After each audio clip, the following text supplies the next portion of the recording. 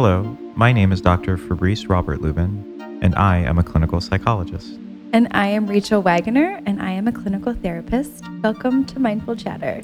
This is a place where we keep it real, keep it relevant, catching up with one another, and most importantly, catching up with you. What's up, Rachel? What's up, Rachel? I love that. I wanted to start off on a more informal tone. I like it. I'm really into that. Let's do that from now on. Let's bring what's up back. Sup. Not just what's up, sup. This actually, I think, is a great way to transition to what our episode is about. Because what I've heard is many people have experienced our podcast and people have reflected to me, your voices are so soothing. And it's so strange because when I look at myself, I don't imagine myself as soothed at all. Oh, I'd like to think I'm soothing. Really? Do you soothe yourself when you're with yourself? I don't know if I soothe myself. Actually, that's not true. There are times where I soothe myself. There are times where I'm very much like, hey girl, like, how you doing? What's going on? Like, how's your day been? And I'll check in with myself in that way, where it's kind of soothing and calm, or I'll do like my own breathing things when I'm feeling a little more anxious. I'm like, okay, Rachel, let's breathe in the calm and then let's exhale all the things that we don't want to hold on to. So I'll definitely hit that. But there are times where I definitely don't think that my voice is very soothing. Do you sit with that idea of talking to yourself in the third person? Is that how you sit with that sense of self? Is it just, Rachel, calm yourself down. Fabrice, I need you to go and do something good for yourself right now. I see my sense of self as a relationship with myself. I've talked about my relationship with myself all the time at this, in sessions and also on this podcast. So yeah, I do kind of refer to myself as like a friend. I'm like, hey girl, like, how's your day been? Like, what's going on? It's more of a question about and a check-in about where I'm at versus I'm fine. I find that as more of an external versus internal. I think it's just a personal preference for me. What about you? I find myself reaching for a different sense of self using different mediums. Definitely music is one that I use to kind of switch channels or frequencies when I feel really low. So for example, if I have to go do a presentation or something that's challenging, then I'm going to make sure that I put on like really great hype music. So I'll need Drake's Headline to just be playing in the back so I can just like up my sense of self to a point where I'm going to crush this entire thing. Well, it lifts your vibe, but it also lifts your sense of self where you're like, confidence. Yeah. Right. And when we're doing this podcast, the sense of self that appears is someone who wants to be soothing or wants to put out into the world something that people can respond to and resonate with and connect with. Absolutely. I guess that gets us into a question of what is a sense of self? What does that even mean? I have no idea at times. Literally, I have no idea. Well, maybe I can take this one then. I would love if yourself. Sorry, I just threw that on you. I didn't know if you were quite ready for it. I think a sense of self has a lot of different definitions. I think it is how we are feeling about who we are, the things that we are saying to ourselves, levels of confidence, or even maybe a low self-esteem at times too, and not feeling really good about ourselves. So I think a sense of self is kind of where we're at in any given moment and how we feel about that person. I hear you kind of exploring this idea that the sense of self is not static. It's a dynamic, ever-flowing check-in with past, present, and future. Absolutely. So at times I'm looking at the past behind me to say, oh, what is it that just happened to me? What is happening to me right now? And how does that bear on where I want to be in a given moment? And it's just constantly flowing with whatever information is coming in, even at that time. Yeah. So I think of when I was in graduate school, for example, my sense of self in that time period was very low. I had to deal with, as anybody that's been to grad school or really any school, not even just grad school, but I was in a new city. I didn't really have that many friends. I was studying really hard. And I just did not feel confident about my abilities. I didn't feel good or grounded. And I really had a hard time with being not very nice to myself. So What did that look like? Not being nice to yourself. saying mean things to myself, like, I can't do this. Why am I even fooling myself? You were stupid to even move to this city. Like, you could never make it. So the dialogue that I was having with myself was really mean. And I think that was a good cue that I was not having a very good sense of self in those moments. And I was very down and insecure. So my sense of self was lower. I think, though, at this point, my sense of self has changed a lot in terms of my career. I feel very grounded and I feel very capable and able, and I feel very confident about my abilities in my role now, which has changed dramatically. What do you think was the biggest change? Just getting out of grad school and graduating? Or I think it was the experiences that I gained and also the positive feedback from having guests continue to come back to me, from having guests tell me, hey, Rachel, like, I really appreciate like how much you've done for me, but also feeling confident in the skills that I've gained and my ability to utilize them. Now, there are moments where I walk out of a session and I'm like, oh my God, what did I just do? What did I just say? And that sense of self might dip a little bit, but overall, I think I have enough confidence and cushion to help support maybe those little low dips in terms of my career, especially. I think it's so important because the part that you're hitting is the idea that a sense of self, once again, is not static, it's not concrete. And also that we're easily influenced by other things around us and outside of us. And if we're really trying to construct a sense of self, it's admitting that the self is a co-constructed narrative. Yeah, we get it from the outside and the inside. And that brings me to a question of, what would you say that maybe your sense of self is chained to? Ooh. I'm going deep on that one. You're going all the way. Like chain. I mean, imagine like a chain, a heavy chain. That I link myself to. That I want to be perceived as a good person.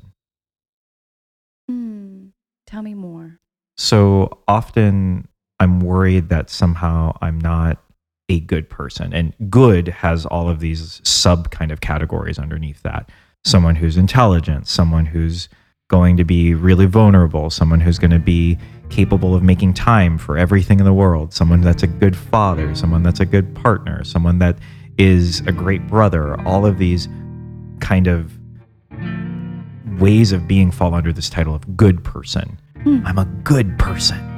Yeah. And I put out goodness, and I'm not a bad apple. That's what my mind kind of went to, right? I'm not this thing that you take a bite into and it's got a worm in it. Ew. Or something disgusting deep at its core. So then what influences, because again, this is something that ebbs and flows, what influences whether or not you think that you are a good person? The people and place and thing that I just so happen to be doing at the moment. And that's what makes it so cool that you attach this phrase chained, because I get so chained to, and in ACT we call it fusion. I can get fused to an idea of being this good person. And that means that if I just so happen, let's say that I don't hold the door open for somebody and they remark, boy, you're really rude. Then at that moment, I'm going to chain myself to that and say, oh, I'm not a good person. I guess the sense of self that I believed in as being a good, right person or whatever that is, it's wrong. It's in error. It's and broken. That influences our self-talk in a lot of ways. Going back to my example earlier, I find myself very chained to my career. And that really influences how I feel about myself. I think that my career for a long time and getting into this field and going to grad school and spending so much money on it, I have then become very attached to that. And, if I have a bad session or I have a bad day or my boss is like getting on me to do X, Y, and Z, I find that really influences my own self-talk, my own emotions and the vibes that I pick up. So when did you start to chain yourself to that career identity? I think that started from a very young age. I think it was school that I attached myself to for a very long time, and I felt like Do you have any like vivid moments of? Oh my God! Oh well, my mother's a teacher, so I think that in itself is like a huge influence. Like, I want to give this anecdote. She's so funny. So, for example, I had to go to school every single day. I was sick one time. I didn't have a fever, and my mom's like, "You don't have a fever, so you're going to school." I walk into the doors into my elementary school. I step 1 foot in and I throw up everywhere. So it was like ingrained in me that you go to school every single day, you do your homework for this amount of time, and you continue to go on forward with school. I remember there was also a point in college where my anxiety had really kind of hit a high. And I was like, Mom, like I need to, I ended up transferring schools, but I was like, Mom, I got to get out of the school that I'm in. I need to take some time off from school. I just got to like process some stuff. And she's like, no, you cannot do that. You are not, no. That's not an option. So I think from that influence, and I thank her for it at this point, but I think from that influence, I've been very much tied to if I'm getting A's, if I go to a good college, if I go to a good grad school and if I get a master's degree, then that means that I am successful, and that attributes to my sense of self. The part that's so great about that story is too how we're willing to put ourselves in these really precarious states just to achieve that sense of self storyline, that successful storyline. You'll vomit all over yourself just to make sure that you get to class on time. Yeah. Even if you'll make sure to open the door for everybody, right. Even if you might be late or you know, whatever, just to make sure that you're perceived as a good person. And at times I can get really slippery because even admitting that I'm wrong sometimes, if it contradicts the being a good person, I'll even find myself, subtly changing the story just a little bit, right? No. It's not that I wasn't paying attention to you. I was getting a really important text message from my boss just at that moment. Mm-hmm. Because a good person wouldn't ignore anybody.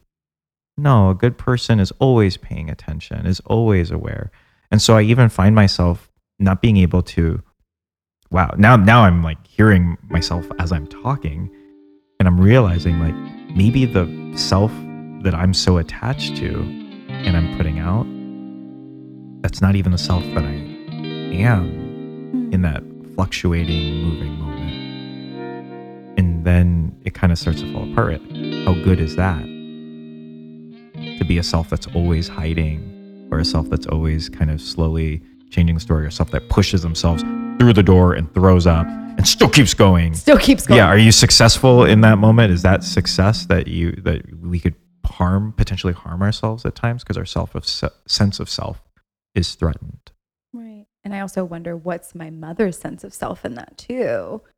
And I think to myself, like, maybe she's like, well, I'm a teacher. This is my daughter. Like, she must come to school or else I look like a bad mother and a bad teacher. My dad used to tell me this thing where he'd say, when you're an immigrant in this country, he was like, I don't care if you murdered a bunch of people. He was like, when you're caught, I want everybody to say that you were a nice boy. Because this sense of self is tied to this imagery of being a nice, polite, kind person who doesn't upset anybody. And that's the sense of self that my parents kind of valued, as being welcoming, being open, because maybe to be an immigrant is you have to adopt this mentality of being accepted into a culture. So you better accept first, because other people are definitely not going to accept you. Yet at the same time, listen to the absurdity of that. If you harmed a bunch of people, well, everybody around you better say you were a nice person. So all of these kind of ideas that are being thrown around regarding that fluid sense of self and how we can quickly get attached to a version of ourselves, it makes me chained to. Makes me think of this quote I saw the other day, which goes, and I don't actually know who it's attributed to. So if anyone wants to find out who that is, I will add that to our podcast notes. You can't be an important and life-changing presence for some people without also being a joke and an embarrassment to others. Wow. That's so interesting. Trying to think like what that means to me, because I think that also talks about this ebb and flow of ourselves. Like, a lot of times we have to be serious in work, and then we go out and we play and we're a little less serious, a little more fun, a little more playful. One of the reasons why I identified with this quote is so much of the work that I'm doing as a therapist is me exploring mistakes that I've made and looking at them as universal things. Sure. Things that when people come in and they say, I was an embarrassment to my parents because I struggled with addiction, kind of sitting back and looking, how have I embarrassed my parents? And that empathy creates this space between us to now navigate these types of concerns. Oh, you might have felt locked out. You might have felt blaming yourself. You can feel a sense of shame, things like that. And so it's kind of funny in a weird way. I realize some of the things that I'm most afraid to admit to others in my quote unquote personal life in the therapy room are filled with just like nuggets of wisdom and can be the thing that we kind of even tie each other to get to another level. This makes me think of kind of our, again, the professional world versus our personal world. Jung called it the public self and the shadow self.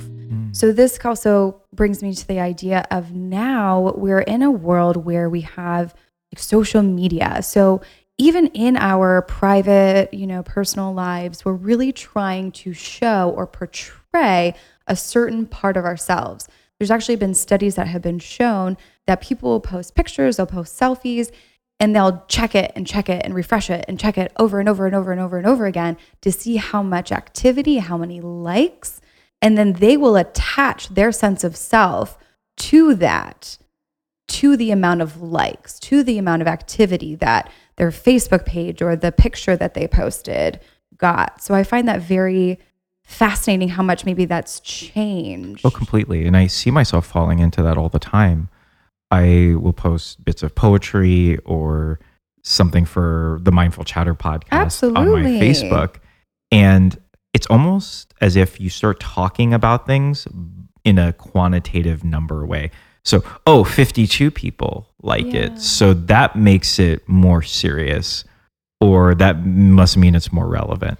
Yeah, I fall into that, especially with this podcast. I don't have Facebook. I do have Instagram, but with the podcast, when I tweet things out or when we just put an episode out, I'm like, oh my gosh, we just got like 60 listens. What's up? And then I attribute that to my sense of self and success. And oh, wow, like we must be really putting something out there. So I feel good about myself. But then there'll be episodes where maybe we're not getting as many listens. And I'm like, oh, are we just not as good as maybe we once were? Or am I not giving enough information that's making me more vulnerable so people can connect to this? So it's interesting how these things influence. And I think it's that same piece that the self is ongoing, dynamic, constantly changing. And so our minds will just pick up any little thing from the environment. And the internet provides so much information that we want to believe in to construct a narrative that, this thing will predict this thing, which will predict my future. So there's not only just success now, but there's going to be success in the future. And that's what I'm going to chain myself to. If I'm good now, then I'm going to be good in the future. And I'm always going to be good. Yeah. Which sounds so absurd. Yeah. And it sets the bar so high too. And I find that there's also comparisons that happen. So the younger generation, so I have a couple little cousins. So one of my little cousins is maybe 15, so like a sophomore in high school. And I follow her on Instagram just to check in and see what she's got going on. one of her posts had like 500 likes. The most any of my posts have ever had is like 50. Your cousin is blowing up. I know. She's like the next little like Instagram superstar. I don't know. But it's so funny how that's like an extreme example. But it's so funny though, we actually tie our sense of self to comparisons of others too. And that's not just on social media. That is, okay, well, me comparing myself to maybe friends back home that are settled down and have kids. And I'm like, should I be at that point? I feel bad about myself because I don't have a partner, I don't have a child, or whatever it is, or like even comparing careers to someone else. I think that comparison also attributes to our sense of self. I often find this space after being, let go from my internship. I found myself really just struggling with the idea that all of my peers are graduating and they're more successful than me, and they must be better clinicians. One of the things that I attach myself to is even that sense of timing and place where, for example, people will, a person came to me the other day and they said, I could have seen a therapist downtown, but I just wanted to try something a little bit closer to home. And it was weird because I could feel so much judgment in a weird way in that space. I literally just had a reaction like, excuse me? The therapist downtown versus in Wicker Park. Right. Or the therapist over here versus over there. And well, the therapist downtown, well, they have the downtown office, so they must be must be better. Yeah, it must be a better thing. And so they're better than me and better than thus myself.